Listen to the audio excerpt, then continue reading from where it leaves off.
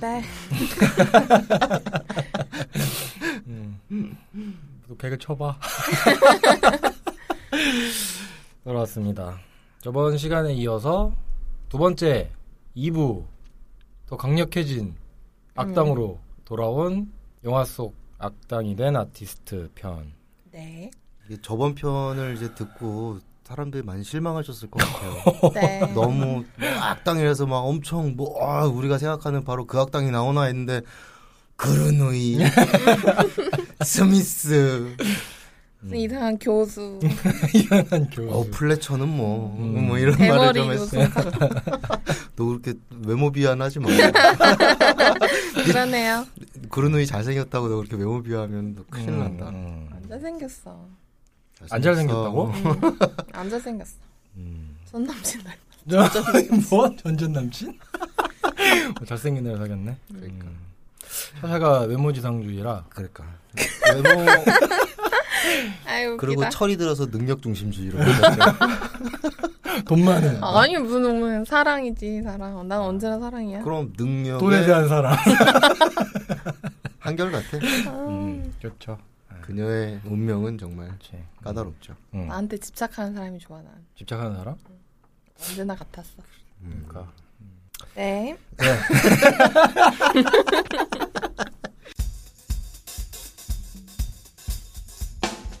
아무튼 오늘 두 번째 편 시작을 조금 더 강력하게 갈 필요가 있을 것 같아서 해보도록 하겠습니다. 사실은 1부는 약간 이제 맛배기죠. 맛배기 조금 이제 워밍업. 이렇게 악당이 예술가가 될 수 있다 이런 거를 이제 여러분들에게 좀 알려줄 수 있는 그런 계기가 되면서 진짜 악당 그리고 굉장히 매력이 잘잘 흘러 넘치는 그런 악당들로 2부를 아주 멋들어지게 메인 디쉬로 한번 준비를 한번 해봤는데 여러분이 예상하시는 그런 악당들이 나옵니다. 네. 하지만 제 악당은 여러분이 예상하는 그런 나쁜 놈 악당 하면 떠오르는 1, 2위 이런 애들하고는 조금 다르죠. 왜냐면 내가 찾았거든. 자꾸 쾌재를 부르더라고. 너무 기뻤어요. 찾았어! 드디어 찾았다. 이건 진짜 여담으로 좀 해볼 말이기도 한데 아니 솔직히 말해서 우리가 악당 입고 편하자 하면서 또치아빠 머리에서 막 영화에서 막 악당들이 줄줄줄 나오는 거야. 근데 딱 처음에 탁탁 떠오르는 사람이 이제 제일 유명한 악당 인터넷 치기만 악당 치면 나오는 애가 딱 있어요. 그 사람들을 얘기하고 나서 그 다음부터 골머리를 막 짜서 막 우리가 20살 때부터 봤던 악당 영화들 중에 뭐 어떤 악당이 있었나 막 둘이 골머리 엄청 짰거든. 책 뒤지고 인터넷 뒤지고 악당 순위를 100위까지 다 보고. 진짜? 그러니까 근데 다 그냥 악당인 거야. 못된 놈. 예술성은 없고 막 계속 다 쳐내고 힘들게 찾았어요. 그 중에 제가 찾은 이 악당이 마지막에 겨우 찾아낸 정말 매력적인 악당이기 때문에 제가 자신 있게 권해드릴 수 있는 그런 악당이 되겠습니다. 뭐죠?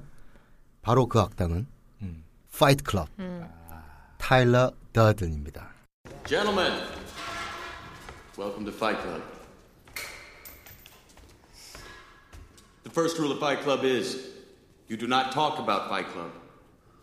The second rule of Fight Club is you do not talk about Fight Club. 정말 그루누이는 어떤 타일러 더든에 비하면 발꼬락의 때. 어머.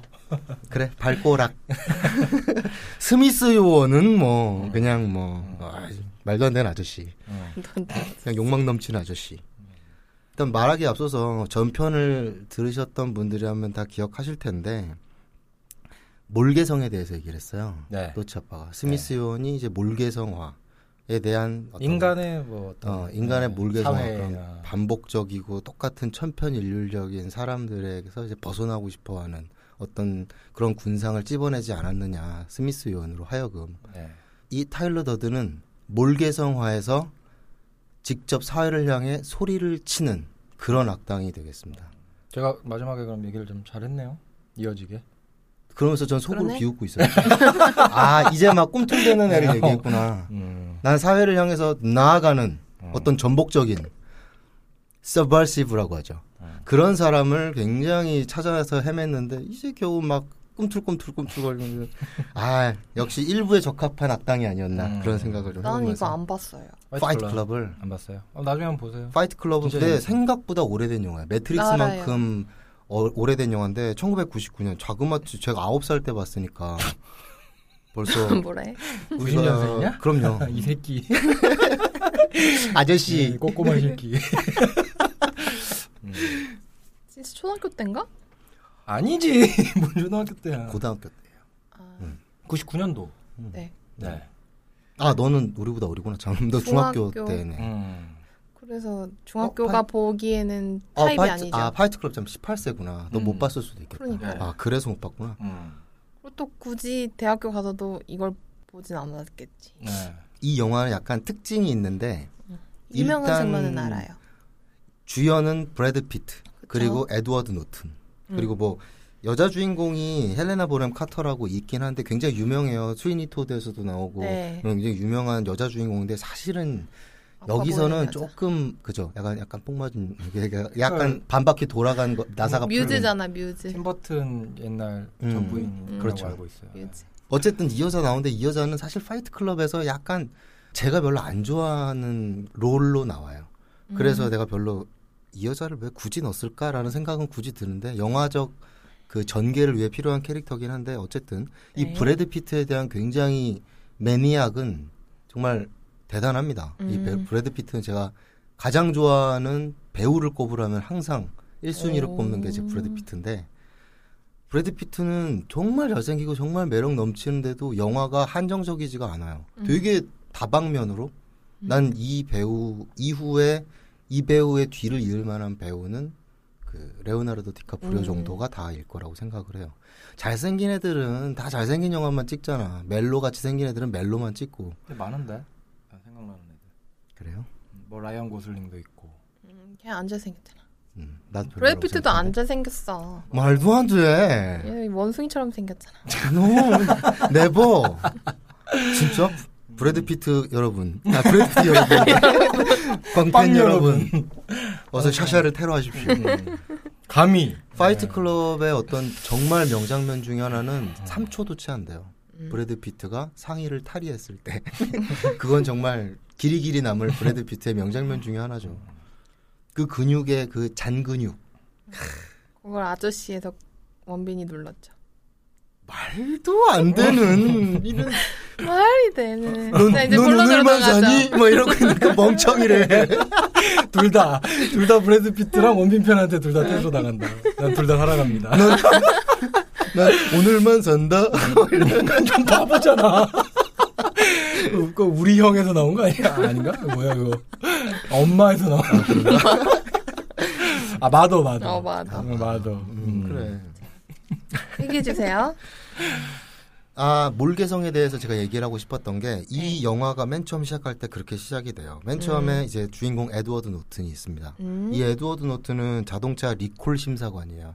이제 전 미국 여러 주에서 이제 각종 사고가 날 거 아니에요. 네. 자동차 자체 사고가 나거나 어떤 사고가 남겼을 때 그 사고의 원인을 뭐 분석하고 심사해서 뭐 돈을 보험을 뭐 물어주고 이런 일을 하는 사람인 것 같아요.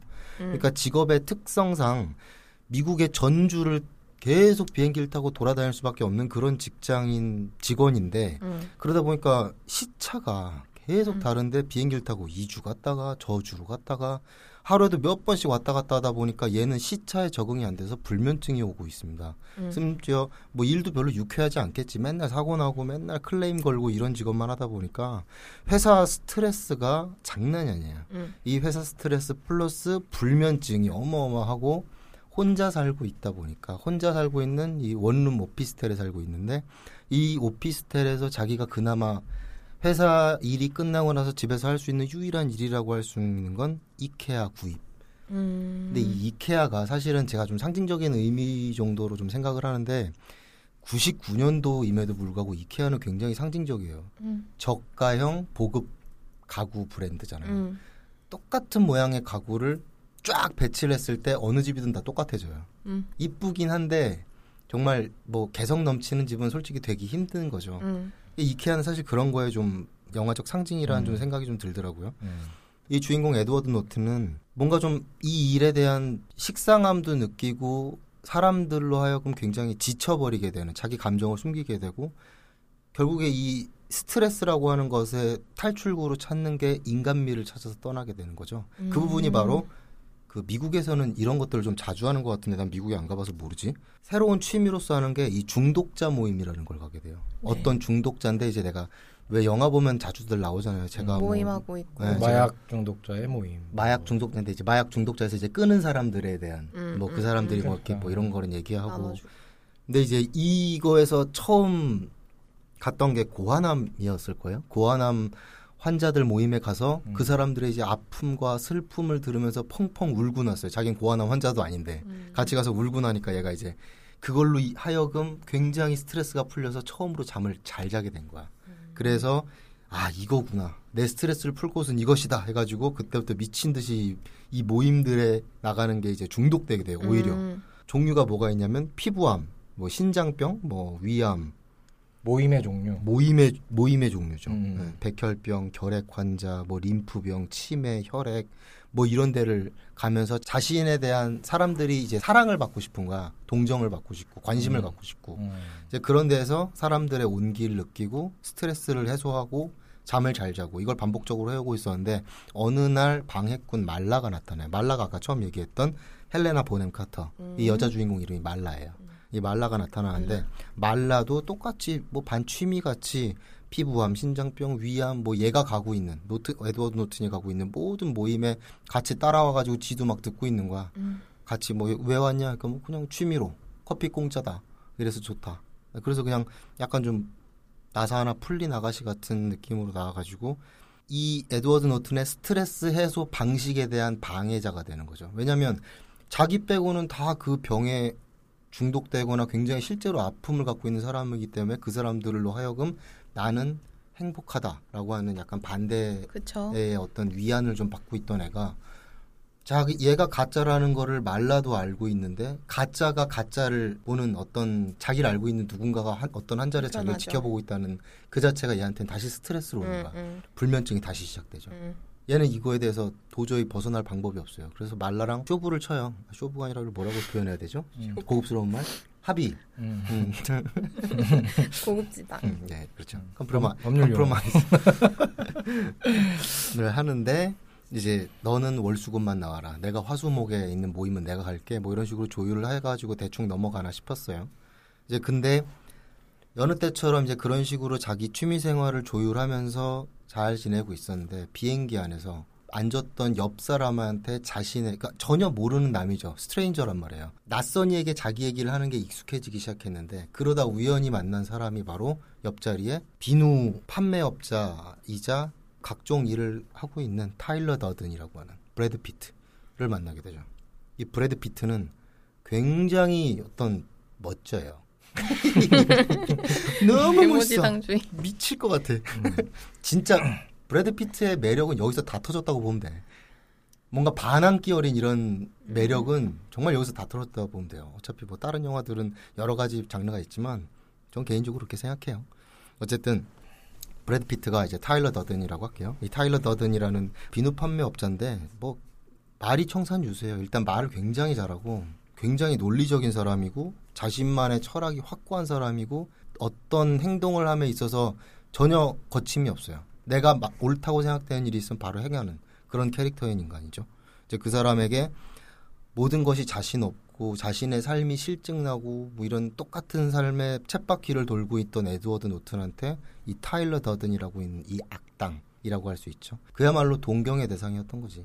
그냥 말을 한다는 것 그 자체가 얘한테는 하나하나 다 그냥 자기가 하고 싶었던 어떤 그 워너비 매력 덩어리네. 그렇죠. 자기는 그렇게 살지 못하니까. 자기는 매일같이 출근해야 되고 직장 상사한테 맨날 개갈굼 당해야 되고 스트레스 해소를 해봐야 뭐 가구 사는 게 다고 뭐 이런데 얘는 자유로운 거야. 뭐 그냥 일하고 싶으면 일하고 일도 어떤 경우는 막 유희로 일해요. 그냥 일하고 싶어서 하는 거지.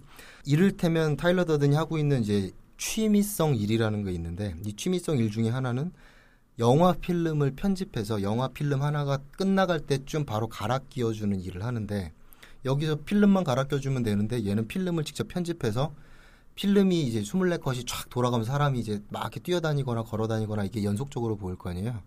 중간에다 포르노를 한 컷씩 집어넣어요. 그래서 애들이랑 다 같이 보는 만화 영화에 중간에 한 컷 한 컷이 갑자기 포르노가 잠깐 반짝하고 사라지는 거야.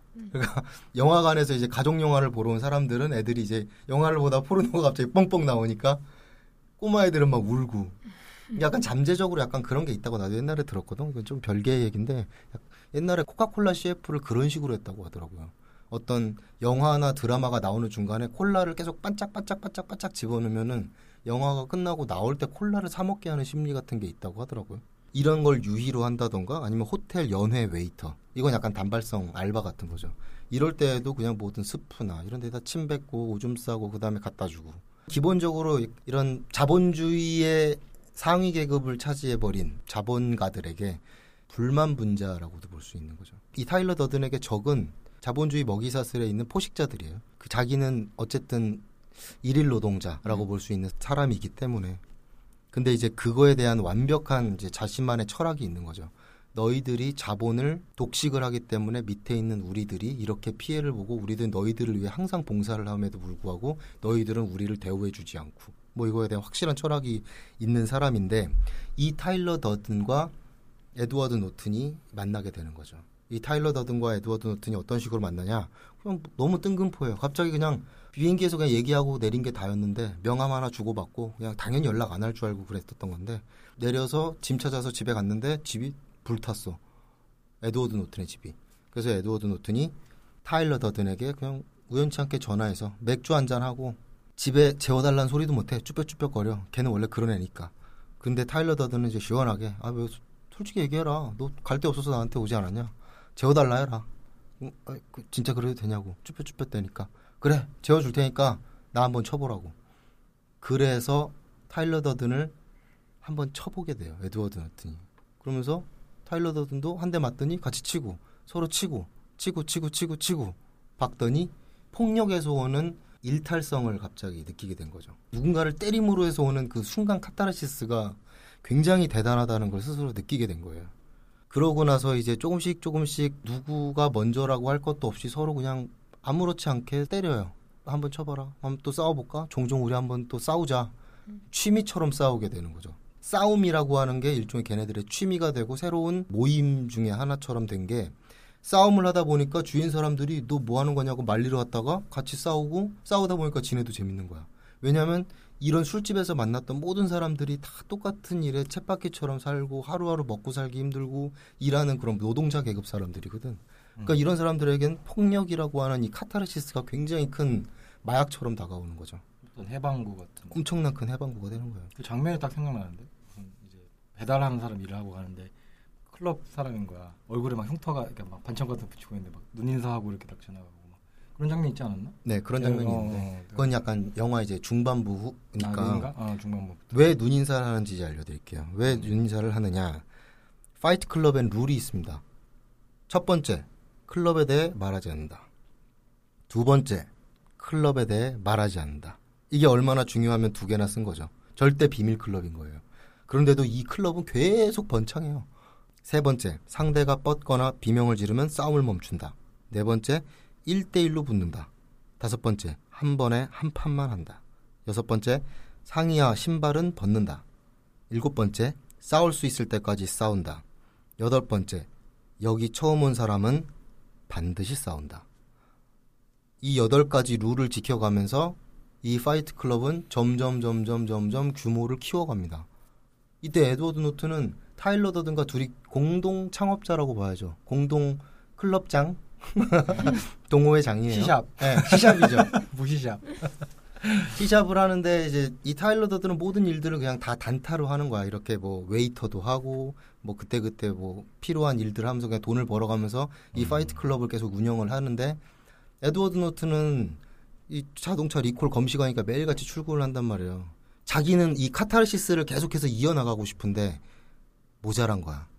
그러면서 자기도 이제 어떤 계기를 하나 마련하게 돼요. 계기가 있은 뒤로는 이제 에드워드 노튼도 일을 관두게 되는데 그 계기가 조금 중요한 부분인데 저도 이거는 뭐 확실하지 않은 방법인데 그냥 대사를 요약해서 한번 써봤어요. 그냥 우연치 않게 비누 제조법이라고 해서 타일러 더든이 얘는 비누 제조업자니까 비누를 제조하는 데 있어서 가장 최고의 비누는 사람의 지방이라고 그러더라고.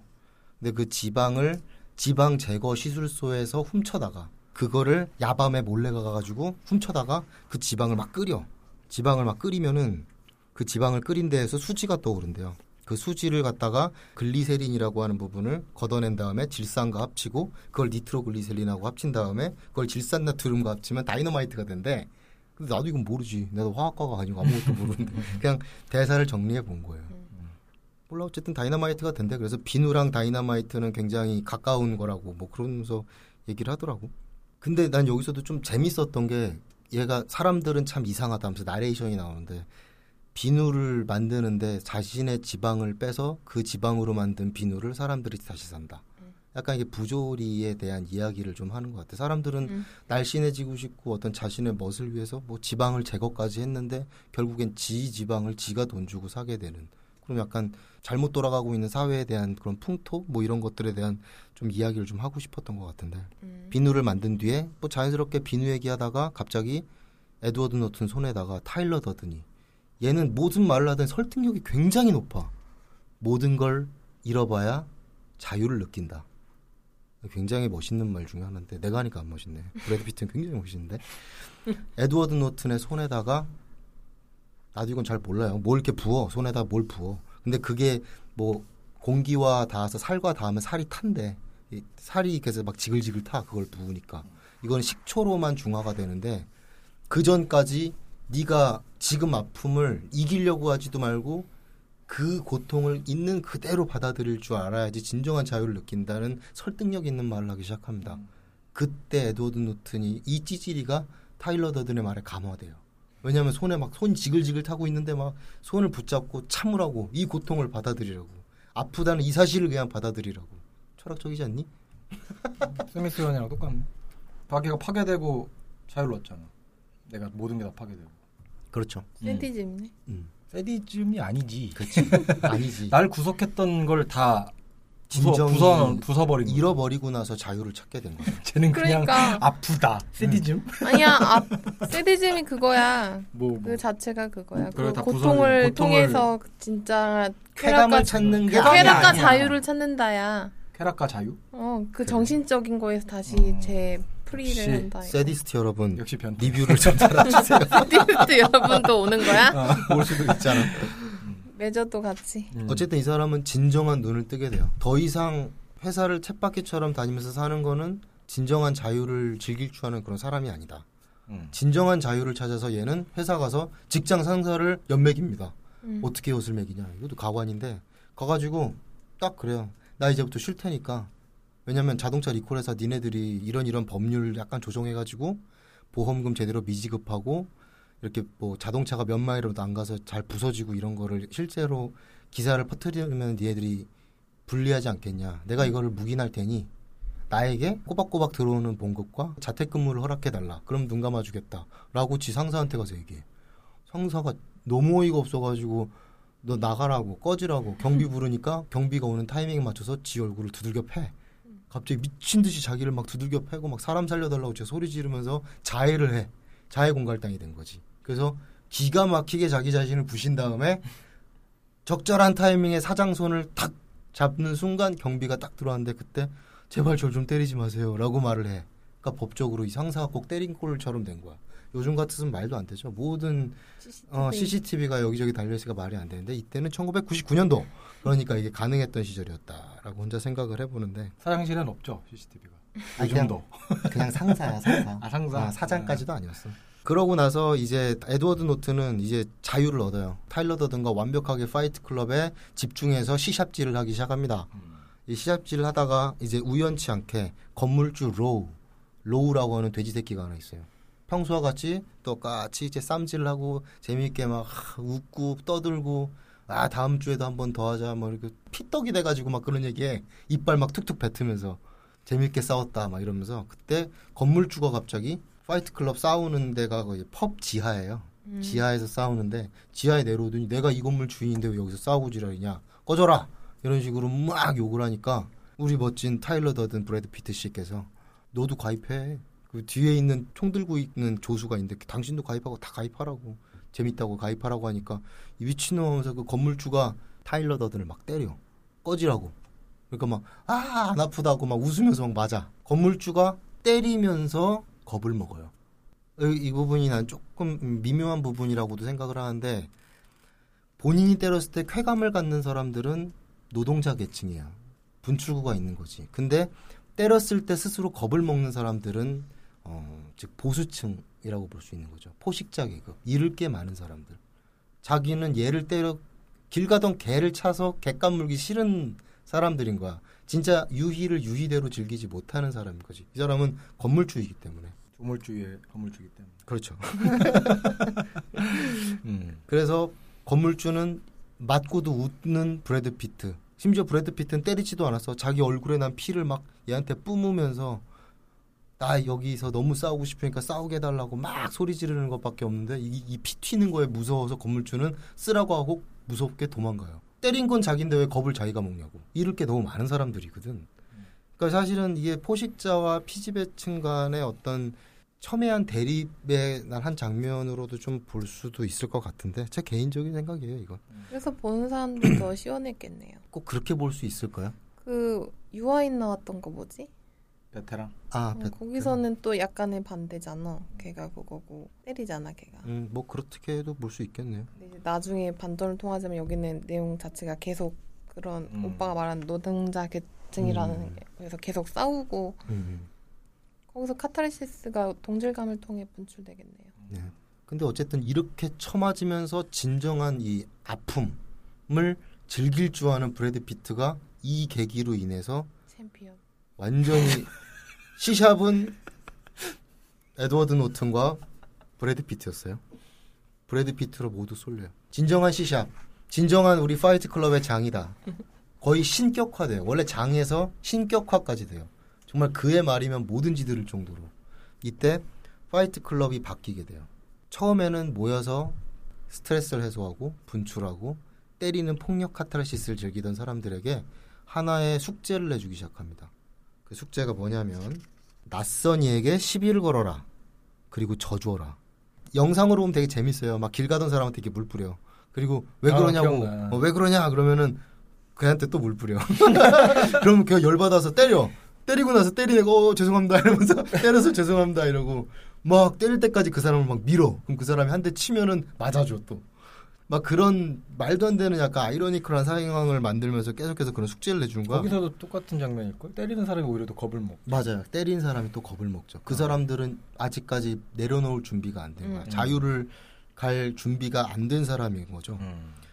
그리고 져주고 그리고 가게를 폭발시키고 무차별로 자동차들을 갖다 부셔요. 그냥 길 가면서 계속 부시는 거야. 완전히 이거는 진짜 슬슬 이렇게 말하면 조금 심하긴 한데 좀 테러 분자 같이 돼가고 있어요. 이 사람들은 처음에 그냥 간단히 자기들끼리 싸움만 하던 그런 모임에서 조금씩 사회를 전복시키고 사회에게 굉장히 폐를 끼치는 그런 짓을 하게 됩니다. 아나키스트네. 네, 아나키스트는 무정부주의를 외치는 건데 그것보다는 조금 더 사회에 대한 조롱 섞인 외침에 좀 더 가깝다고 보시면 돼요. 자동차를 부실 이유가 없죠. 아나키스트들은 오히려 그 포식자 위에 있는 그 막 증권가에 있는 뭐 어떤 뭐 사장 뭐 이런 사람들을 테러하는 것도 아니고 뭐 9.11 테러 같은 거 그런 큰 테러와는 솔직히 비교가 할 수 없지만 얘네들은 그냥 조롱을 하는 거예요. 일종의 뭐 자동차 부식이 스몰 조커네. 그럴 수도 있겠죠. 스몰이라는 말은 좀 아닌 것 같아요. 좀 달라. 그리고 광장에 왜 장식물 같은 거 있잖아요. 왜 큰 광장 가면 이렇게 동그란 구 같은 거 괜히 막 있고 분수대 가운데에 동그란 이런 거 있고 그런 거 부셔가지고 이렇게 볼링공처럼 굴러가게 해서 어느 가게 부시고 이런 걸 뭐 일석이조 작전 뭐 이런 식으로 표현하고 건물에다가 동그랗게 스마일 페인트를 칠한 다음에 거기다 눈 모양에다가 창문 눈 모양에 화재를 일으켜가지고 스마일의 눈에서 불 나고 있는 거 막 이런 걸 하고 낙서를 하고 피지배층 계급들이 조롱 섞인 메시지를 계속해서 보내는 거죠. 저는 이 장면에서 사실은 영국의 그래피티 아티스트 뱅크시가 떠올랐어요. 이 뱅크시는 사실은 피지배 계급이라고 봐도 되는 거죠. 그 사람의 정체는 어차피 안 드러났으니까 할 말이 없지만 그 사람은 언제든 자본주의를 계속해서 비난하고 조롱하고 근데 비난만 하고 무언가를 부시거나 이러진 않아요. 하지만 세상에 굉장히 방해되는 조롱 섞인 짓거리를 굉장히 많이 하거든요. 그냥 막 경찰관들이 서로 껴안고 게이 행각을 벌이는 뭐 그런 장면을 그리기도 하고요. 뭐 너무나 유명하다시피 꽃을 던지고 있는 시위대. 시위하는 청년 한 명 그걸 하고 또 비슷한 시리즈로는 또 시위를 하러 가는데 집에는 평범한 엄마가 이렇게 뒤에 시위 이 마스크를 직접 매주는 뭐 그런 약간 서캐스틱한 굉장히 풍자적인 느낌의 페인팅을 그런 식으로 하고 초고급 박물관 미술관에 자기 그림 걸고 도망 나오고 이런 약간 크게 전복시키진 않지만 계속해서 자기 목소리를 가장 고급스러운 팬시한 굉장히 포멀한 플레이스만 공략을 해가면서 계속해서 테러 분자를 하는 거죠. 락카를 뿌린다거나 여러 가지 불을 지른다던가 반달리즘 맞아 정확하게 반달리즘이라고 볼 수 있어요. 무언가를 이제 파괴하는 거죠. 예술품 파괴를 하는 것이 이제 그건데 정확하게는 예술품 파괴까지는 아니지만 여기 있는 이제 타일러 더든이라든지 에드워드 노튼의 파이트 클럽은 이런 식의 사회를 향한 반달리즘을 계속해서 해나가는 거예요. 근데 에드워드 노튼은 이때 이러면 안 되지. 사실은 이게 여기서부터 매력이 없지. 이렇게까지 할 필요 있느냐. 우리끼리 그냥 싸움하고 즐기면 되지. 왜 그러냐. 근데 타일러 더든은 브래드 피트는 굉장히 매력적인 보이스로 이런 식으로 말하죠. God damn it, an entire generation pumping gas, waiting tables, slaves with white collars. Advertising has us chasing cars and clothes, working jobs we hate so we can buy shit we don't need. We're the middle children of history, man. No purpose or place. We have no great war, no great depression. Our great war is a spiritual war. Our great depression is our lives. We've all been raised on television to believe that one day we'd all be millionaires and movie gods and rock stars, but we won't. We're slowly learning that fact. And we're very, very pissed off. 기름이나 넣어주고 웨이터 생활이나 하면서 먹물들의 노예로 살고 있지. 우린 필요도 없는 고급차나 비싼 옷을 사겠다고 개처럼 일한다. 우린 목적을 상실한 역사의 고아다. 2차 세계대전도 공황도 안 겪었지만 대신 정신적 공황에 고통받고 있다. TV를 통해 우리는 누구나 백만장자나 스타가 될 수 있다고 착각했다. 그게 환상임을 깨달았을 때 우린 분노할 수밖에 없다. 이 말을 남기면서 모든 것이 그들, 포식자 계층이 만들어 놓은 사회 시스템 안에서 우리들은 절대 벗어날 수 없는 피지배 계층일 뿐이다. 유희로 하자면 그들에게 이제 목소리를 내는 걸 이제 스페이스 몽키라는 말들을 좀 사용하기도 하고, 그러면서 이제 사회 전복적인 행각들을 계속해서 자행해 나가는 거죠. 이제 그거를 여기까지가 나는 사실 제일 매력적인 부분이라고 생각해. 그리고 그 다음은요, 영화적 재미와 액션 씬이 많아요. 왜냐하면 이때부터 이 에드워드 노튼은 여기 있는 타일러 더든이 잘못됐다고 생각해요. 이 잘못됐다고 생각을 하고 이 사람을 막으려고 했는데 결과적으로는 어떤 방식으로든 이제 이 에드워드 노튼은 타일러 더든을 막기 위해 여러 가지 얘의 뒤를 캐고 얘가 누구인지 알고 하다 보니까 에드워드 노튼이 사실은 자기가 타일러 더든이었던 거예요. 맨 처음에 얘기했었죠. 스스로 뭐 강박증 같은 것도 있고 뭐 스트레스 해소에 자기는 계속 회사 사장한테 계속 까이기만 하고 똑같은 일에 쳇바퀴만 돌던 에드워드 노튼. 제가 계속해서 얘기했죠. 에드워드 노튼이라고. 그 극중 이름을 얘기 안 한 데는 그 이유가 있어요. 에드워드 노튼이 타일러 더든이었던 거죠. 그렇게 스트레스를 받던 에드워드 노튼은 가상의 자기인 브래드 피트를 만들어내서 마치 자기가 할 수 없었던 모든 것들을 타일러 더든이라고 하는 멋진 위험 문자가 다 해주길 바랬던 거예요. 그래서 어떻게 보면 타일러 더든은 우리같이 이런 사회를 살고 있는 이런 사람들에게는 꿈같은 존재인 거예요. 상사에게 개기기, 뭐 말도 안 되는 비싼 차 갖다 부시기, 뭐 돈 한두 푼 때문에 아쉬운 소리 안 하고 자기 꼴리는 대로 다 살고 있는 이런 사람들. 이 세상에 없잖아요. 우리가 예술가라고 해도 사실 그렇게까지 살기는 쉽지 않단 말이에요. 근데 타일러 더든이라는 임의의 정신착란으로 만들어놓은 이 캐릭터는 이 모든 거를 실제로 할 수 있을 만한 용기를 가진 가상인물이거든요. 그러니까 에드워드 노튼은 어쨌든 정신착란으로 인해서 타일러 더든의 이중적인 삶을 계속 살아왔던 거고 그 타일러 더든을 뭐 영화적 결말로서 이제 자기가 죽이죠. 결과적으로는. 그러니까 이 뒤부터는 사실은 뭐 크게 말하고 싶은 부분은 없는데 타일러 더든은 에드워드 노튼의 입장에서 보면은 정반대의 어떤 이상향과 이상형에 가까운 그런 인간상이었을 거예요. 그러니까 정극과 극의 사람이 만나서 타일러 더든은 에드워드 노튼, 즉 브래드 피트는 에드워드 노튼을 교화시키려고 했고 에드워드 노튼은 타일러 더든을 닮고 싶어 했고 참 아이러니컬하게도 우리가 우리처럼 살지 않는 무언가들은 다 악당이 될 수 있지 않을까.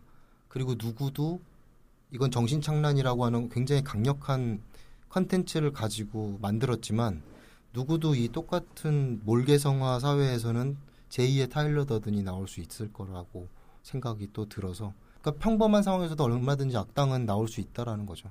그렇죠. 네, 그런 의미에서 조금 더 리얼리티한 그런 악당이 아닌가. 리얼리티한 걸 참 좋아하시네요. 그러니까요. 그럼요. 일상적인. 말도 안 되는 악당은 그냥 영화에서나 보이는 것 같아서 싫고 뭐 날라다니고 막 복제하고 총 쏘고 총 뭐 없는데 뭐. 그래서 저는 조금 더 누구나 악당이 될 수 있는 그런 걸 좀 더 무섭게 생각하는 것 같아요. 난 그렇기 때문에 그래서 더 안 좋아하는 것 같아요. 그러니까 판타지라는 게 어떻게 보면은 악을 상정해 놓고 시작을 하는 게 그러니까 즐기기에 편하니까. 그렇죠. 보호 장비잖아요. 어떻게 보면 진짜가 아니라는 생각이 드니까. 그래서 이런 종류의 악당은 안 좋아하는 이유가 그런 것 같아요. 하지만 브래드 피트는 굉장히 매력이 섹시하다는 거? 잘 넘쳐요. 아까 뱅크시 얘기가 잠깐 네. 나왔었는데 어떻게 보면 뱅크시도 범법자잖아요. 완전 범법자예요. 그죠? 솔직히 그러니까 자기 이제 정체도 숨기고. 근데 그게 현실에도 분명히 존재를 한다는 게 좀 재미가 있는 것 같아요. 아직 잡히지도 않았고 뭐 은퇴를 해버렸잖아요. 그냥 뉴욕에서. 뭐 타일러 더든처럼 뭐 강력하게 뭐 그 마지막 장면은 되게 인상적이었는데 그 도시가 박살이 나는 장면은 끝이 나요. 뭐 그렇게까지는 할 수 없겠지만 되게 단순한 그래피티 벽화라는 소재를 가지고 세상 사람들에 대한 인식을 좀 바꾸는 게 예술가다. 영화 안에서는 이런 악당이 이렇게 세상을 바꾸는 게 예술가가 아닌가. 그리고 그 마지막 씬에서 보셨던 건물들도 다 증권가 건물들. 예. 뭐 한투, 뭐 대한투자증권 다 부신 거야. 모든 빚쟁이들을 없애기 위한 방식이라고 하더라고요. 얼마나 뜻있게 움직이는 거예요, 솔직히. 이 사회에 일하는 모든 사람들은 다 빚을 지고 있잖아요. 작게든 크게든 융자가 될 수도 있고 작게는 뭐 누구한테 얼마 빌렸을 수도 있고 주식에다 갖다 꼬라박아서 뭐 휴지 조각 된 돈도 있을 수도 있고 그냥 다 포맷시켜버리는 거야. 니네들은 우리들을 개처럼 부리기 위해서 빚을 지게 하게 하는 것이다 라고 하는 하나의 철학을 가지고 상징적인 의미로 모든 투자 주식회사들을 다 부셔버리는 거죠. 맞지. 요즘 같은 데이터 현실로도 대입해도 맞아 이거. 왜냐면 돈 없는 애들이 대학을 나와야 직장을 갈 수가 있잖아. 근데 그걸 다 돈은 대출 받죠. 삭자금 대출. 그렇죠. 장학금 못 받으면 그 빚을 갚으려면 이렇게 몇 년을 일을 해야 돼. 그냥 세상의 부속품으로 그냥 또 몇 년 살아가고. 그렇게 빚 다 갚을 때쯤 되면 집 사야 되니까 또 집융자. 집융자. 이제 결혼할 때쯤 되면 이제 결혼 그렇게 해서 집 사고 결혼 자금 모으고 그다음에 또 빚 또 갚나 싶었는데 애 나오고. 대학 보내야 되고 대학 보내야 되고 그냥 빚의 순환인 거지. 나도 망했으면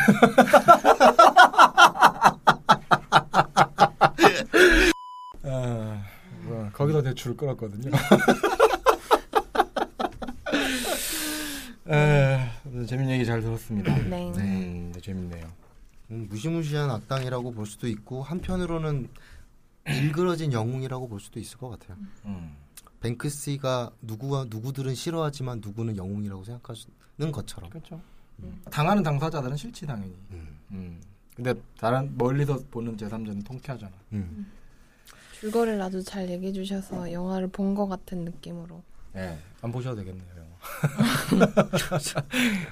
아니 어쩔 수가 없는 게 뭐 어쨌든 간에 샤샤는 또 줄거리를 아예 모르기도 하니까 다 대쪽어쩌 타일러 더든이라고 식스팩 작살나고 그러니까. 몸 자글자글 장난 아니라고 막 이렇게 말해봐야 못 알아들으니까 어쨌든 제가 설명하는 방식이니까요.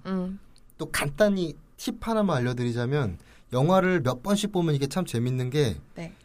브래드 피트와 에드워드 노튼이 계속해서 중반 끝까지 3자 대면에서 말하는 장면도 안 나오고요. 중간중간에 그 필름 끊기면서 포르노 나온다고 했죠.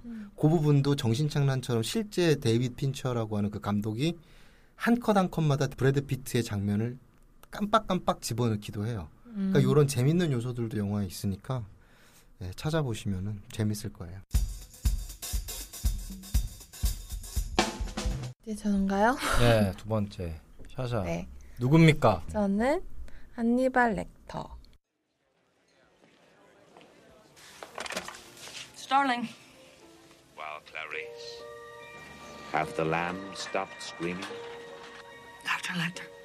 Don't bother with the trace. I won't be on long enough. Where are you, Dr. Lecter? I have no plans to call on you, Clarice. The world's more interesting with you in it. So you take care now to extend me the same courtesy. You know I can't make that promise. I do wish we could chat longer, but I'm having an old friend for dinner. Bye. Dr. Lecter. Dr. Lecter. 예.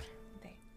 한니발. 예, 요즘 다 진짜 뭐 악당의 거의 2위. 투탑. 투탑이죠. 예. 아닐까요? 투탑이죠. 여자들이 굉장히 좋아하더라고 한니발. 그게 최근에 미드 때문인 것 같아요, 사실. 미드에서 매즈 미켈슨. 네, 매즈 미켈슨이 너무 섹시하게 나와서. 엄청 섹시하게 나오지.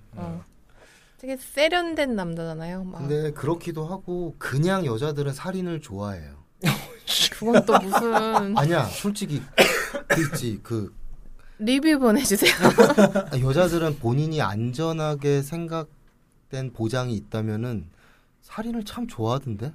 살인 구경하는 거죠. 그러니까 영화 뭐 NCIS라든지 뭐 그 영화 뭐야 덱스터라든지. 난 이걸 다 여자애들한테 추천받았어. 근데 여자뿐 아니고 남자들도 여자 남자 다 보죠. 그래요? 전 안 봅니다. 전 싫어요.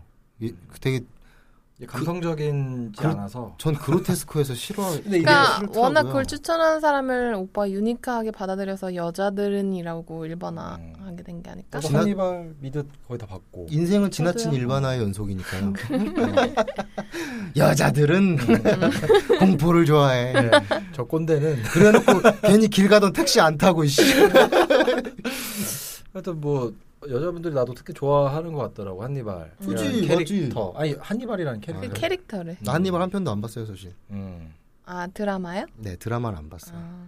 영화만 재밌게 보고. 자 이제 시작을 한번 해볼까요? 네, 한니발. 시작을 해볼게요. 네. 누굽니까? 저는. 한니발 이제 이거는 토마스 해리스라는 사람의 소설을 또 바탕으로 만들어진 이야기죠. 주인공은 제가 말하고 싶은 악당 한니발 렉터고요. 네. 정신과 의사이자 살인마죠. 그리고 한니발, 그리고 카니발리즘이 시긴하는 거잖아요. 거기서 연관됐다고 말하는 것처럼 시긴을 하죠. 사람을 요리해서 먹죠. 근데 사람을 먹을 때 막 의적의적 먹지 않죠? 네, 아주 되게, 고급스럽게 요리를 해서. 그렇죠. 그래요? 네. 난 진짜 안 봤어요.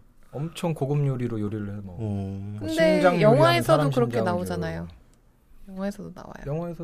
영화에도 사실은 양들의 침묵 하나 봤어요. 영화에서는 그 고급 요리를 할 수 있는 조디 포스터가 너무 예뻐서 할 수 있는 공간이 안 나오지. 계속 감옥 안에 있으니까. 그쵸. 양들의 침묵에서는 안 나오는데 그쵸. 그게 한니발 2001년에 개봉했던 거기서는 어떻게 나오냐면 이제 선명하면서 말씀드릴게요. 네. 이제 영화는 한니발 라이징 지금까지 나와 있는 영화가 레드 드래곤, 양들의 침묵, 한니발 이렇게 있고 그리고 드라마로 한니발이라는 동일 이름으로 지금 시즌 3까지 나왔죠. 그래서 개봉한 순서로 보면은 양들의 침묵이 먼저예요. 그 다음 한니발, 그다음 레드 드래곤, 한니발 라이징 이렇게 되어 있는데 여기서 내용 순으로 본다면 또 달라져요. 2007년에 개봉한 한니발 라이징에서 한니발 렉터가 왜 식욕을 하게 됐고 성장 과정, 정신과 의사가 되는 그런 과정까지 나오게 돼요. 거기서 보면은 어린 한니발이 나오죠. 매즈 미켈슨 같이 잘생긴 남자로 한니발이 청년 시기로 나오거든요. 근데 어린 시절에 독일군한테 점령당한 다음에 그리고 자기 동생이 그 독일군한테 먹히게 돼요. 그걸 보고서 인육을 먹게 되는 거야. 복수를 하기 위해서. 그러면서 독일인들 찾아가서 하나씩 죽이고 그다음 그 사람을 먹게 되는 걸로 이제 청년기 시작이 되는 거죠. 그러니까 어떻게 보면 이 사람도 트라우마로 시작이 되죠. 정신과 의사인데도 본인은 그걸 극복하지 못하고 그런 동생을 잃은 결핍이나 그런 트라우마를 다시 먹음으로써 왜냐면은 먹힌 동생을 봤는데도 다시 자기가 먹는 거잖아요. 그러니까 잃은 것을 어떻게 보면 자기가 먹음으로써 되찾으려고 하는 심리가 아닐까.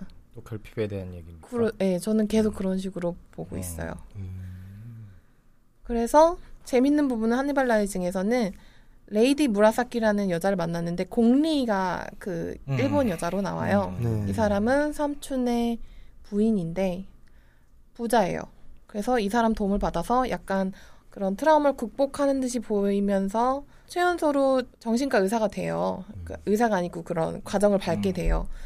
거기서 나아지나 싶은데 복수를 하게 되면서 점점 더 진화가 되는 거죠.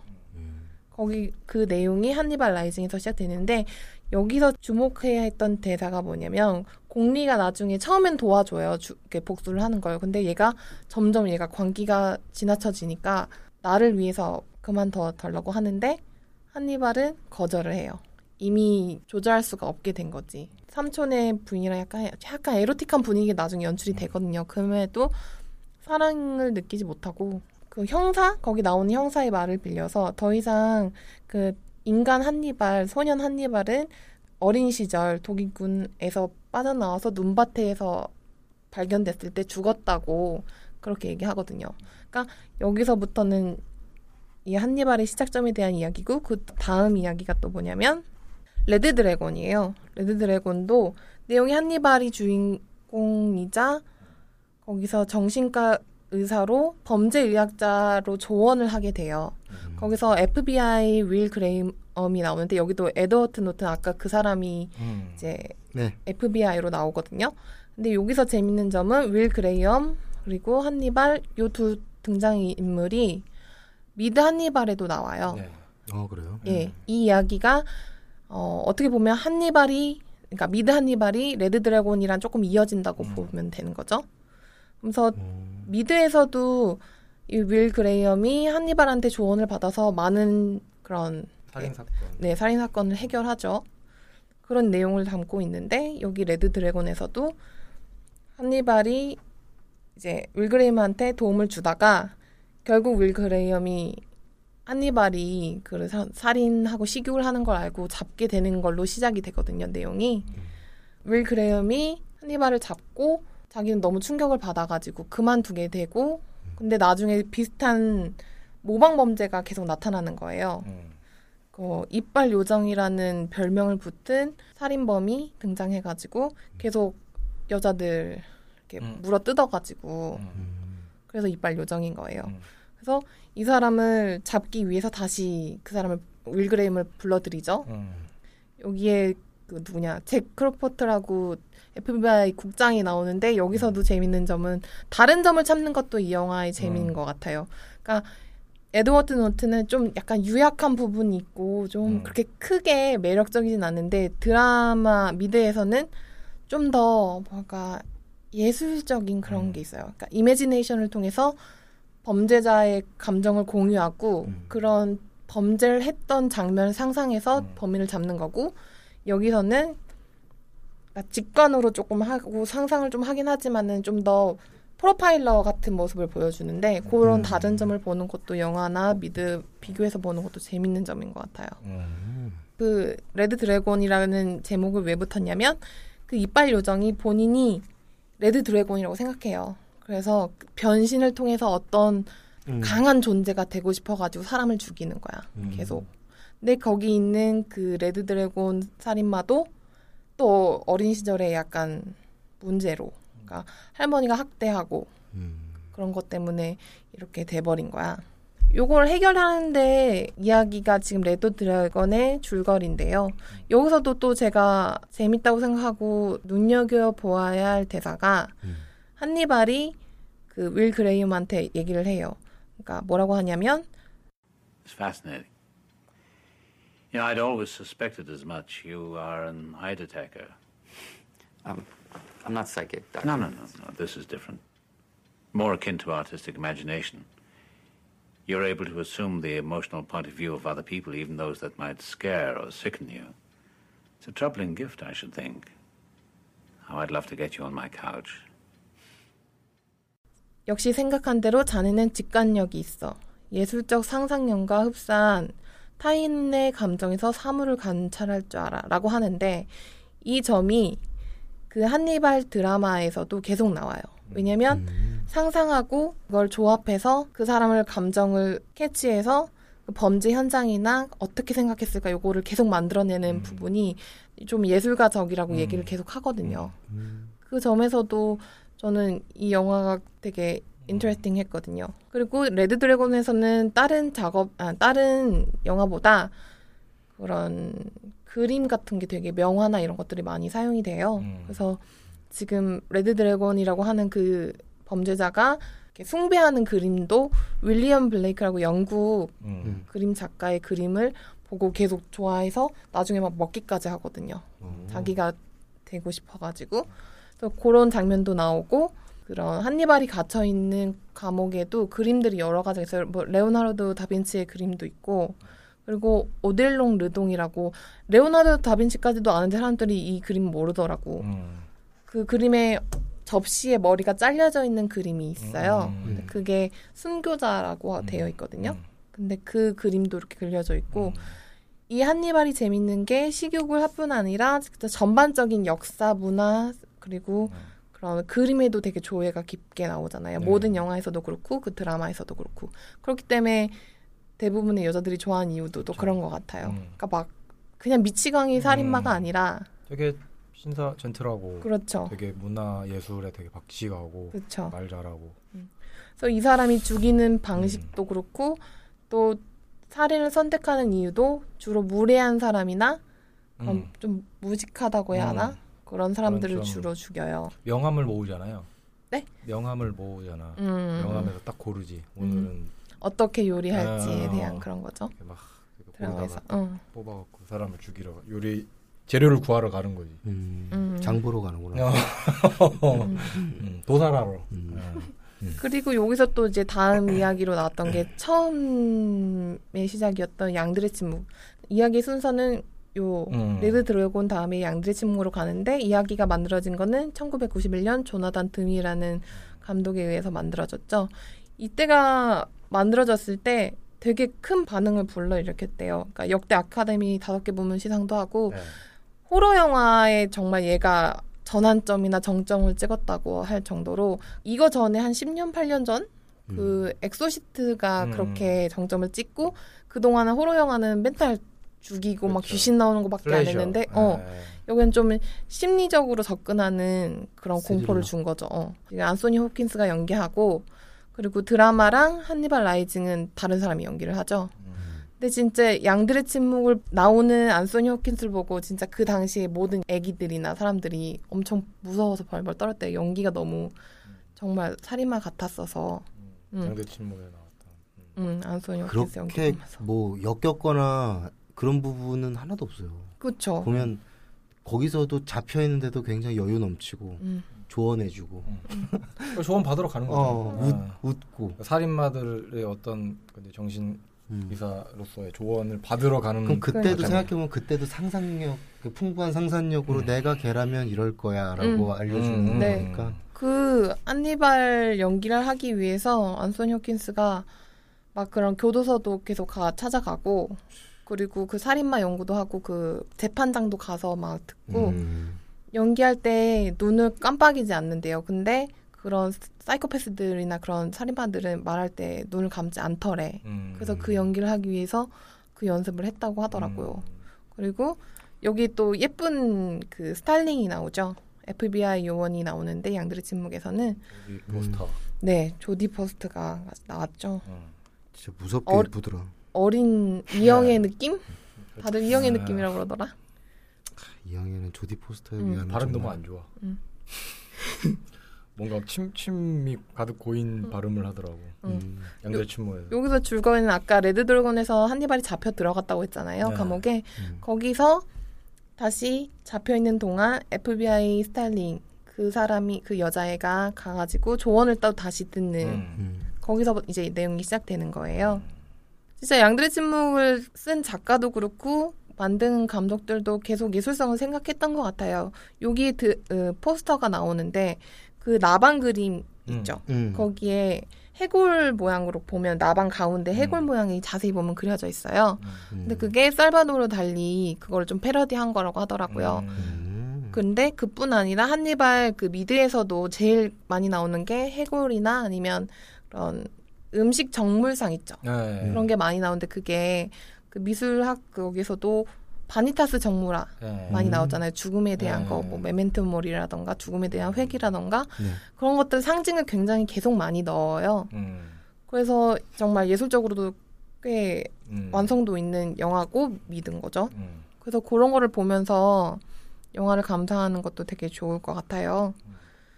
그리고 한니발 2001년에 리들리 스콧이 감독했더라고요. 네. 마션하고 이런 유명한 걸 했던 유명한 감독이죠. 에일리언. 그렇죠. 여기서는 한 10년 정도 양들의 침묵 이후에 그 다시 스타일링 요원이 나오는데 조디 포스터가 이거를 거절했다고 해요. 네, 알아요. 무섭기도 했고 너무 그게 심리적 압박이 커서 양들의 침묵을 연기할 때도 대사 중에 버지니아 출신의 뭐 얼띤 아가씨처럼 이렇게 얘기하는 부분이 있어. 그 렉터가 안소니 호키스가. 근데 그게 즉흥적으로 막 한 거래. 애드립처럼. 근데 그걸 듣고 너무 자기는 대사에 없는 거니까 그게 걔를 지칭해서 한 얘기라서 너무 화가 나서 나중에 감독한테 뭐라고 할 정도였는데 그 자기가 나중에 연기를 보니까 너무 자연스럽고 지가 너무 화가 나서 벌벌벌 떠는 게 나오거든요. 그 장면이. 그래서 나중에 안소니 호키스한테 감사하다는 말도 했다고 하더라고.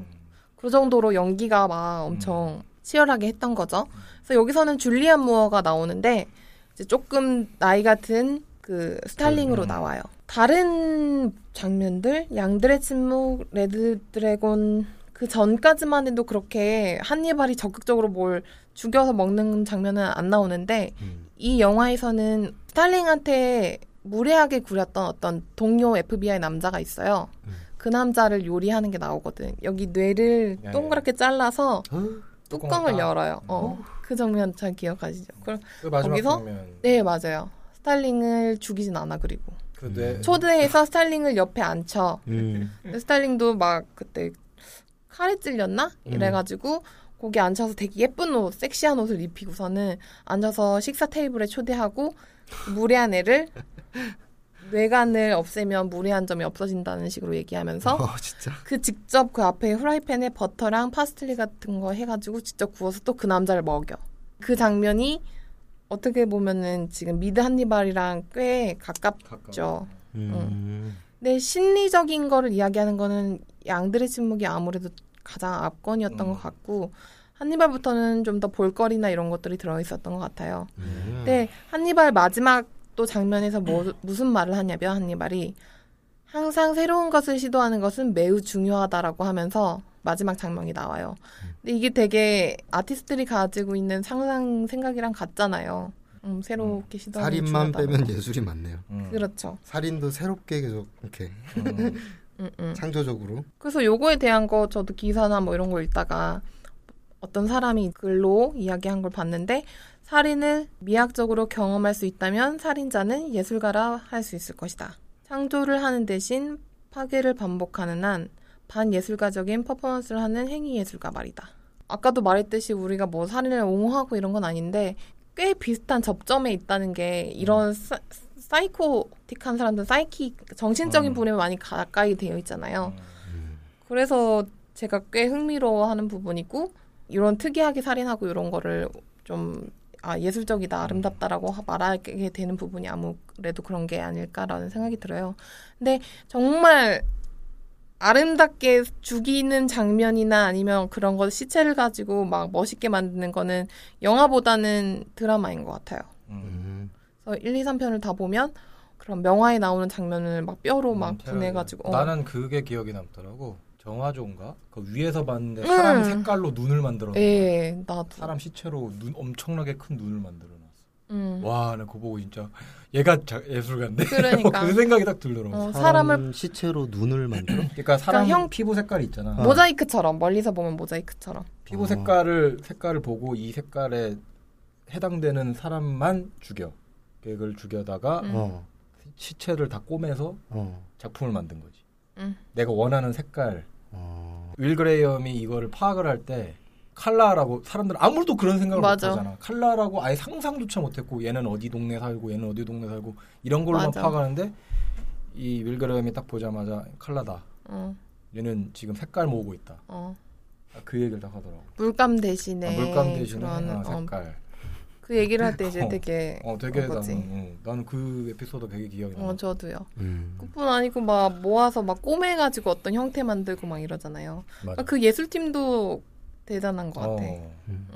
그래서 아까부터 막 이런 사이코패스들 나오는 영화나 그 사람들을 초현실 예술가랑 비슷하다고 했다는 게 초현실 예술가들이 초반에 추구했던 게 실제랑 상상을 구분짓지 않고 거세된 욕망을 그리고 트라우마를 다시 회복하기 위해서 강박적으로 계속 변화를 시도한대요. 근데 여기서도 나오는 모든 악당들이 한니발 외에도 한니발을 모방한 그런 범죄자들이 다 변화를 하고 싶어 하거든요. 레드 드래곤에서도 인간에서 계속 변화를 하고 싶어 하고 얀들진무에서도 변하고 싶어 해요. 거기 성소수자처럼 성을 바꾸고 싶은데 안 되니까 여자들 소녀 죽여가지고 껍데기를 자기 옷을 만들어 입고 막 이거거든요.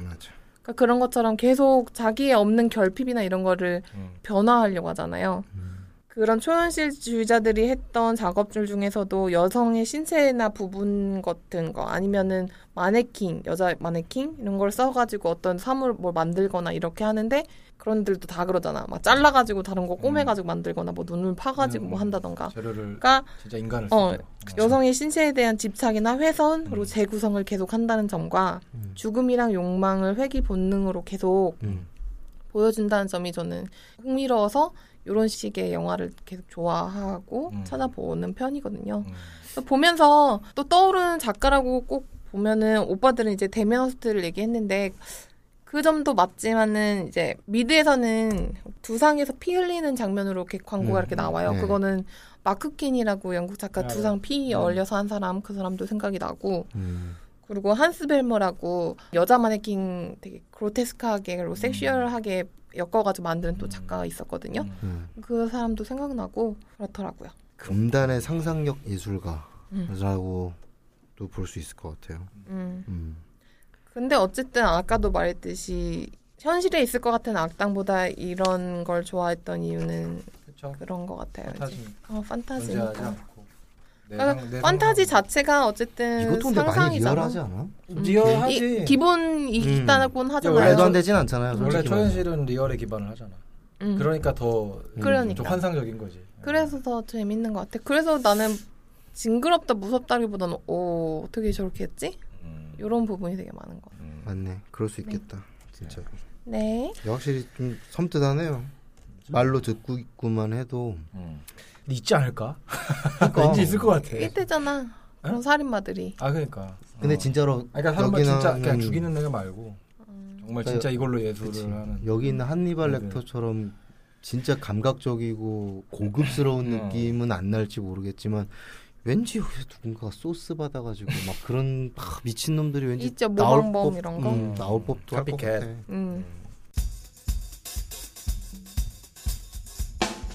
자, 마지막 캐릭터를 제가 해보도록 하겠습니다. 조커입니다. You wanna know how I got these scars? My father was a drinker and a fiend. And one night, he goes off crazier than usual. Mommy gets the kitchen knife to defend herself. He doesn't like that. Not one bit. So, me watching, he takes the knife to her, laughing while he does it. He turns to me and he says, "Why so serious?" He comes at me with the knife. "Why so serious?" He sticks the blade in my mouth. Let's put a smile on that face. And why so serious? 저의 거의 첫사랑급이죠. 아, 첫사랑이에요? 거의. 그 인디애나 존스 이후로 나의 마음을 확 신기하네. 앤소니 호킨스의 조커 맞죠? 네, 맞아요. 그러고 보니까 또 앤소니 호킨스였네 또. 앤소니 호킨스가 아니구나. 잭 니콜슨. 아, 맞아. 그래, 헷갈렸어. 그러니까 잭 니콜슨이랑 로버트 디니로가 또 거기 원래 호명됐었대. 그건 맞아. 비슷하게 생겼어. 좀 안 어울린다. 한니발에.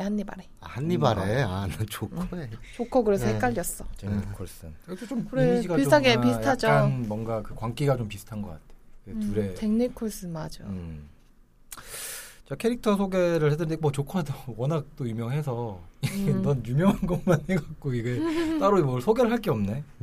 그래서 제가 어떤 이제 그 조커가 되게 많잖아요. DC 코믹스 그다음에 뭐 다크나이트 트릴로지 그다음 또 하나 뭐였지? 팀 버튼 했던 그 조커들이 되게 여러 가지가 있더라고요. 근데 이제 코믹스에서 영향을 많이 받은 그 코믹스가 킬링 조크인가 하는 그런 만화에서 영향을 많이 받았대.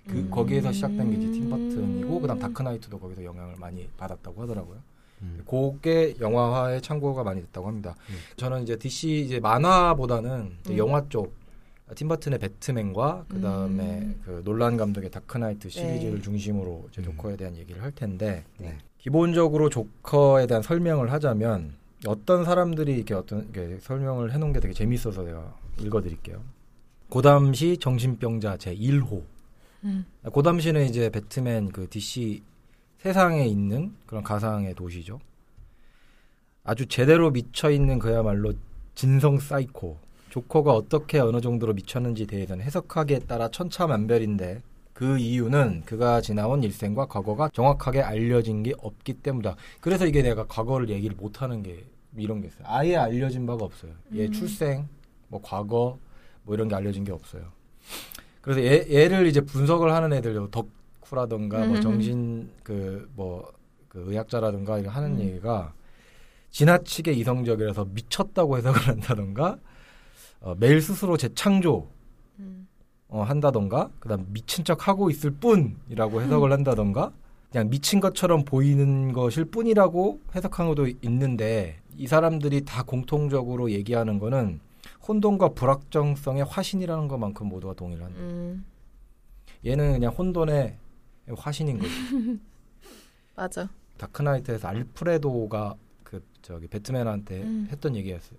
그에 대한 묘사를 했던 한 문장이 있는데 어떤 사람은 그저 세상이 불타는 걸 보고 싶을 뿐입니다라는 대답을. 얘 얘인 거야. 그러니까 얘는 목적성이 없어. 그러니까 얘는 그냥 하고 싶은 대로 하는 애예요. 그냥 얘는.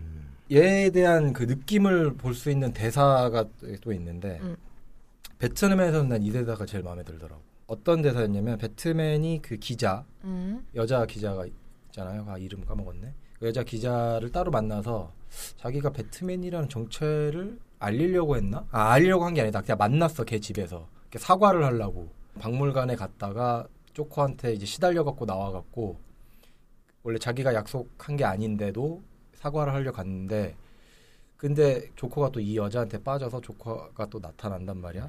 그때 얘한테 하는 말이 I'm only laughing on the outside. My smile is just skin deep. If you could see inside, I'm really crying. You might join me for a weep. 내 얼굴이 웃고 있어. 미소는 표면적일 뿐이지. 내 속을 들여다본다면 내 마음을 읽고 있어. 아마 함께 울어주고 싶을 걸 하면서 엄청 웃으면서 사라져. 막 하하하 이러면서 웃으면서. 로맨티스트네. 얘는 근데 조커는 항상 입이 웃고 있잖아요. 맞아요. 되게 그 딱 박제돼 있는 것처럼 웃고 있는 표정을 하고 있는데 이따가 또 얘기할 부분이긴 한데. 그리고 이제 다크나이트에서는 얘는 조금 더 뭐라고 해야 할까? 배트맨에서의 느낌의 조커는 조금 익살스럽고 되게 잔인한데 조금 더 뭔가 그 팀버튼스러운 그런 게 있어. 판타지 같은 그런 게 있는데 다크나이트에서 조커는 굉장히 뭔가 그냥 철학가야. 맞아. 애가. 그래서 그 대사에서 보면 나오는데 내가 제일 좋아하는 대사 중 하나죠. It's not about money. It's about sending a message. Everything burns. 돈이 문제가 아니야. 중요한 건 메시지지. 모든 건 불에 탄다는 거. 라면서 자기가 가진 돈을 모두 다 불태우는 장면이 있어요. 여기서 얘가 아티스트구나.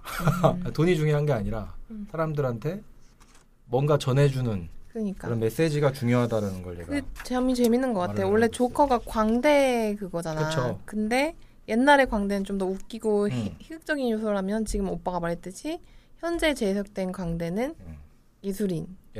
뭔가 철학적인 걸 담아서 이렇게 뭔가 표현하는. 그게 다른 점인 것 같아요. 그리고 이게 몇 개 조금 더 대사를 제가 얘기를 해드릴게요. 얘의 성격이나 뭐 철학적인 얘기를 알 수 있는 것들에 대한 얘기니까 이게 또 얘에 대한 이야기를 한 것보다 이 대사가 더 정확할 것 같아서 제가 대사를 뽑아본 거거든요. 다크나이트에서의 또 조커가 또 이런 대사를 했습니다. 내가 진짜 계획 세우면서 사는 놈처럼 보여? 내가 어떤 놈인지 말해줘? 난 말이야 자동차 쫓아다니는 개야. 막상 따라잡고 나면 뭘 어떻게 해야 될지 모를걸? 그러니까 일단 저지르고 보는 거야. 그러니까 이 대사를 다크나이트에서 그 하비 덴트가 화상을 입고 투페이스가 되는 과정에서 나온 대사는. 그다음에 이게 다 거기에서 나온 대사예요. 얘를 그 정의의 사도에서 악의 화신으로 바꾸는 투페이스로 바꾸는 과정에서 나온 설득을 하는 대사거든. 그쵸. 난 보여주려는 거야. 사물의 본질을 통제하려는 그대의 시도가 얼마나 딱한 건지를. 그리고 난 내가 제일 잘하는 걸 했을 뿐이야. 내 허접한 계획을 가져다 반대로 돌려놨을 뿐이라고. 내가 기름통 몇 개랑 총알 몇 발로 이 도시를 어떻게 했는지 보라고. 내가 뭘 알았는지 알아? 일이 계획대로 되면 아무도 놀라지 않아. 그 계획이 끔찍해도 말이지. 그 다음에 마지막에 그 하비덴트한테 총을 쥐어주죠. 작은 혼돈이다. 너한테 주는. 그러면서 그 총구를 조커가 자신의 머리에 다시 갖다 대면서 이런 대사를 마지막으로 합니다. Introduce a little anarchy. Upset the established order and everything becomes chaos. I'm an agent of chaos. Oh, and you know the thing about chaos? It's beer. 정해진 질서를 뒤엎으면 모든 것이 혼돈에 빠지지. 난 혼돈의 대행자다. 이건 뭐 에이전트 오브 카오스라고 하는데 정확하게는 대행자가 맞는지 모르겠는데 아무튼 그리고 혼돈에 대한 거 아나? 혼돈은 공평해. 라고 말을 하면서 이제 하비덴트를 투페이스로 각성을 시키는 마지막 대사를 하죠. 하비덴트는 자기가 투페이스가 되기 전에 자기의 연인인 그 로이스 레인과 그 둘이 동시에 갇히게 되잖아요. 딴 장소에서 폭탄으로. 그다음 제 시간에 얘를 구해야 되는데 배트맨한테 선택할 기회를 주죠. 근데 배트맨 레이첼이었구나. 레이첼이었나? 레이첼한테 가려고 당연히 선택하고 레이첼한테 가는데 조커는 이걸 또 바꿔놔 버렸어. 얘 장소를 거꾸로 알려준 거야.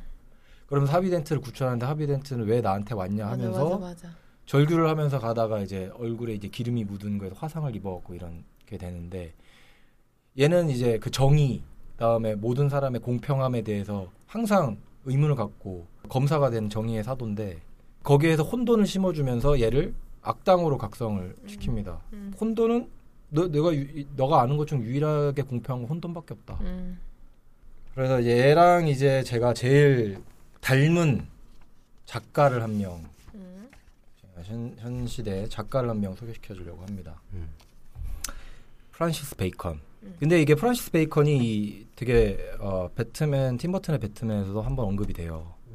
애가 어떤 거기서 이제 가고시안 갤러리 아니지. 어떤 이제 박물관을 가는데 거기를 이제 그 배트맨이 난장판을 만듭니다. 거기도 보이는 뭐 되게 그 옛날 뭐 르네상스 시대라든가 뭐 옛날 그림들 그런 고전 회화들이 쫙 걸려 있고 석고상 걸려 있는데 그걸 다 때려 부셔요. 그냥 페인트 칠하고 난장 막 노래 틀어놓고 막 하는데 프란시스 베이컨의 그 고기와 남자의 형상이라는 그런 제목의 작품이 딱 걸려 있는데 그 부하 중 한 명이 거기다 페인트 칠을 딱 하려고 하는데 지팡이로 딱 막아서면서 이건 마음에 드니까 건들지 말라고 그런 장면이 딱 있고 그리고 이제 다크나이트를 촬영하기 전에 이제 조커 역을 맡았던 이제 히스 레저한테 그 캐릭터 연구를 하기 전에 프란시스 베이컨의 작품을 보라고 합니다. 논란이. 거기서 많이 영감을 받고 이제 했다고 해요. 프란시스 베이컨에 대해서 잠깐 이제 설명을 해드릴게요. 알랭 주프로와라는 평론가인가 봐요. 미술평론가 옛날에. 그 베이컨에 대해서 인간 본성의 어두운 미래를 묘사한 이 작품은 의심할 나위 없는 비엔날레를 통틀어 단 하나의 진정한 발견이다.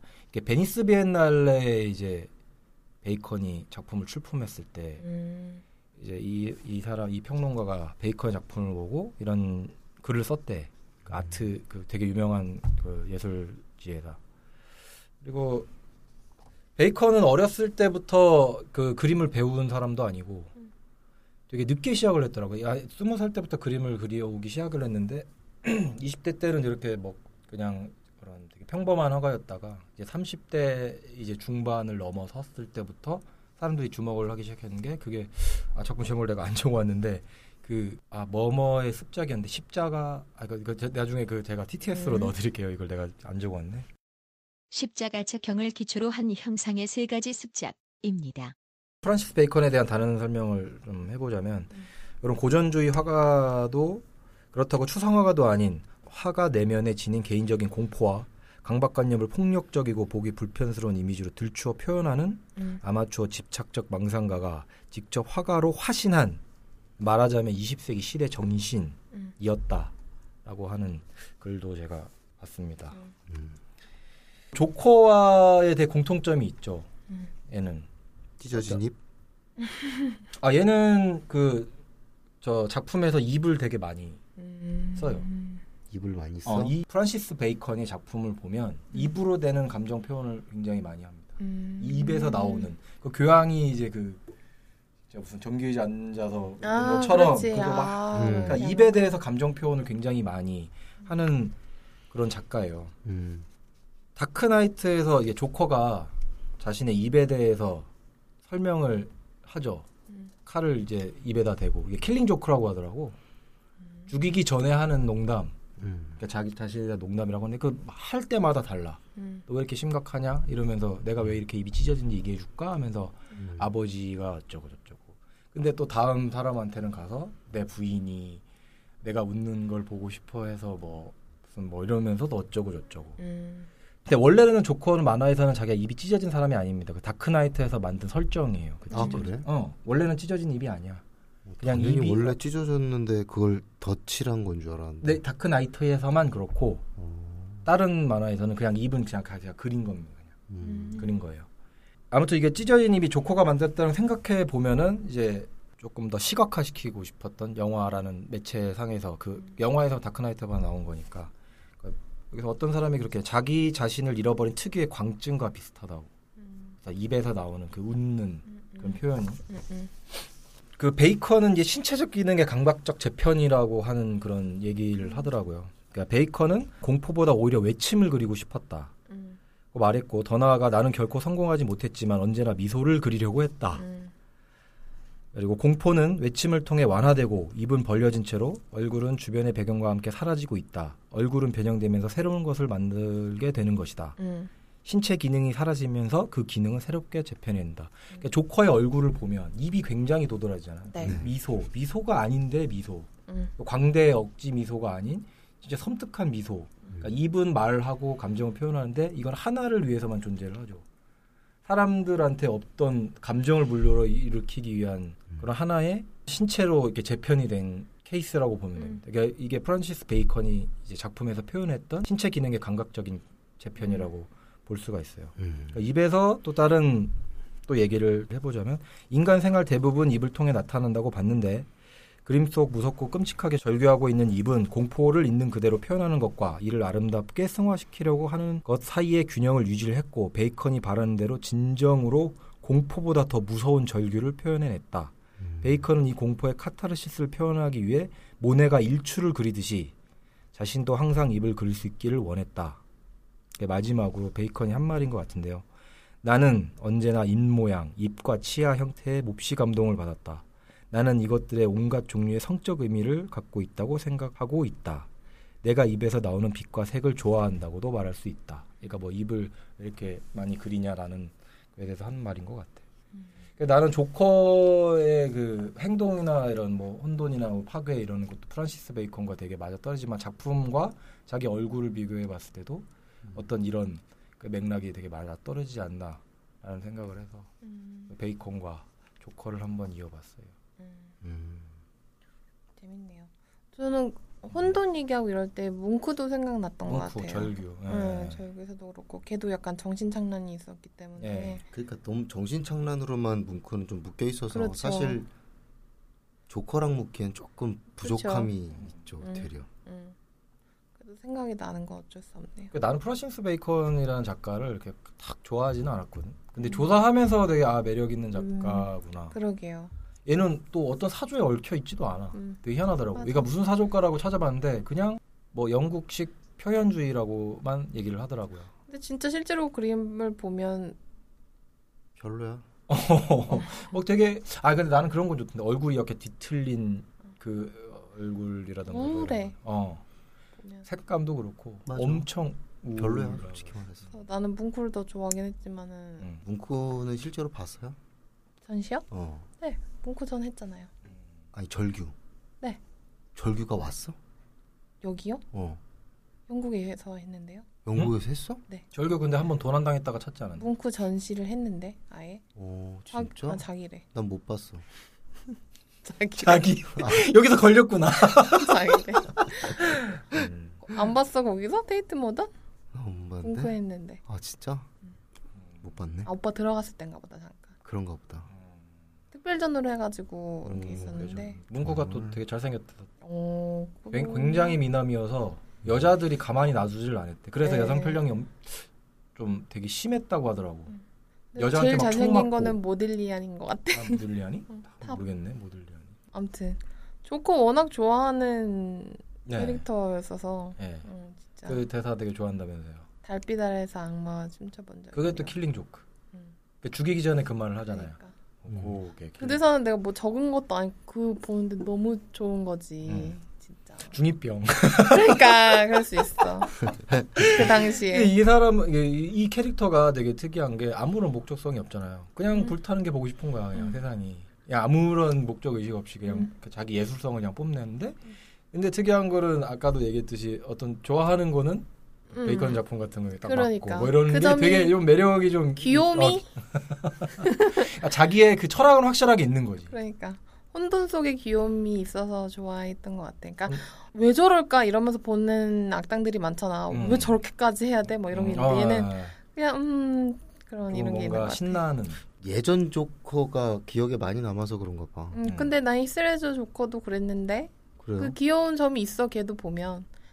히스레저도. 약간 익살스러운 게 많이 나오진 태울 때도 그렇고 많이 나오진 않는데 그 부하들 이렇게 쓰고 나올 가면도 그렇고 그런 뭐 이제 폭탄 요소들이 재밌는 것 같아요. 막 이렇게 이런 되게 하면서 오케스트라 하는 것처럼 터뜨리잖아요.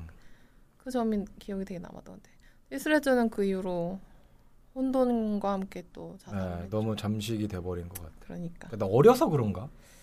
그러니까 이게 뭐 잭 니콜슨이라던가 아니면은 아소니 유킨스 같은 배우들은 이제 어느 정도 배우 경력도 엄청 많고 성장한 배우기 때문에 그걸 억제를 할 수가 있는데 이 사람은 이제 30살도 되기 전에 그런 어마어마한 배역을 맡아버려서 애가 그런 압박감에 그냥 아예 잠을 못 이뤘다고 하더라고. 그랬다잖아. 스트레스랑 막 공황장애도 오고 막 그래서 알약을 한꺼번에 복용을 하는 바람에 약물 중독으로 이렇게 했다고 하더라고. 캐릭터가 주는 그런 압박. 그러니까 배우들은 그거를 들어가는 거 그리고 그 배우 그 역으로부터 나오는 거를 잘 조절해야 된다고 그러더라고요. 너무 메소드를 냈어요. 너무 빠져버려. 아니 저도 영화 이번에 준비하면서 한 이틀 내내 계속 보고 하니까 멘탈이 그러니까요. 진짜로 힘들어. 진짜, 네. 나도 그래서 되게 힘들더라고. 계속 깨부시고 싶었지. 난 계속 뭔가 자르고 싶었어.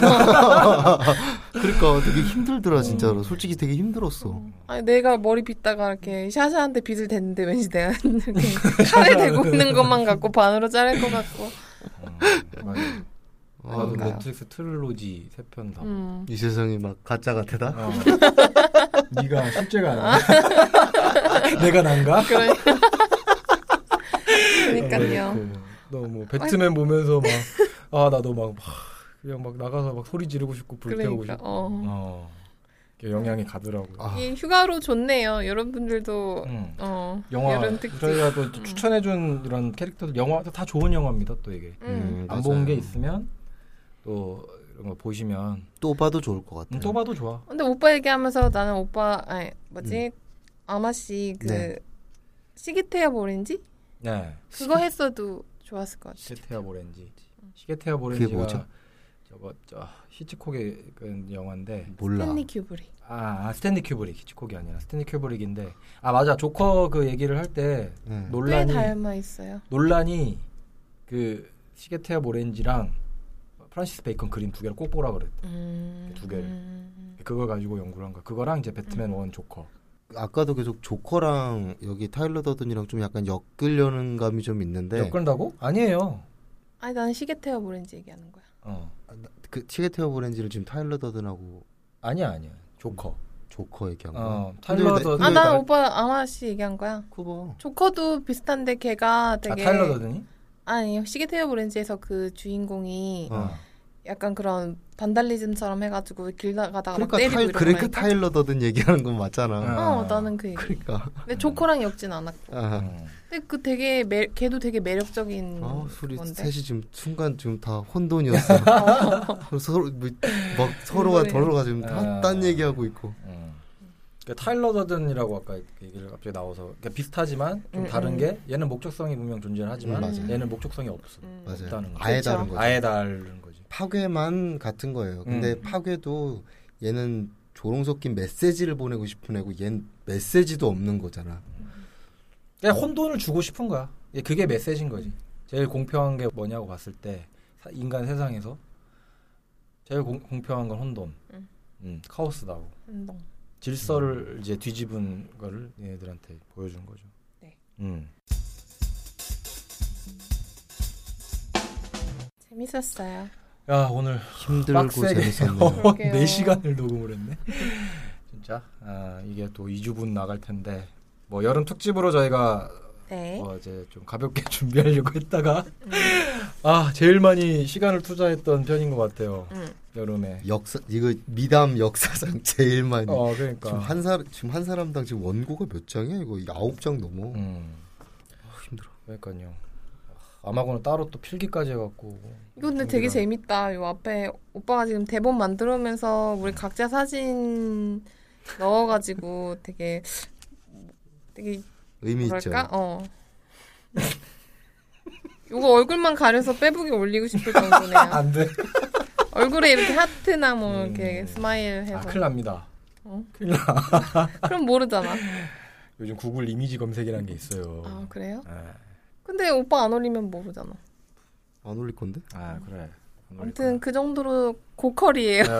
뭔가 엄청 투자를 해갖고 저희한테 대본을 던져주더라고요. 영화 포스터처럼. 잘 간직할게요. 네. 잘 간직하도록 하겠습니다. 감사합니다. 네. 다음 편 예고를 한번 좀 해볼까? 네. 다음 편이요? 바뀔 것 같기도 한데요. 네. 그냥 하지마. 그냥 우리도 여름 좀 지나고 천천히 생각해보죠. 그럽시다 그러면. 그때 봐서. 바뀔 수도 있을 것 같아서. 저희도 되게 조커처럼 즉흥적이에요. 혼돈을 주고 싶습니다. 혼돈. 질서가 없다. 그럼 저희는 이만 녹음을 마치도록 하겠습니다. 네. 긴 시간 고생 많으셨습니다. 수고하셨습니다. 안녕.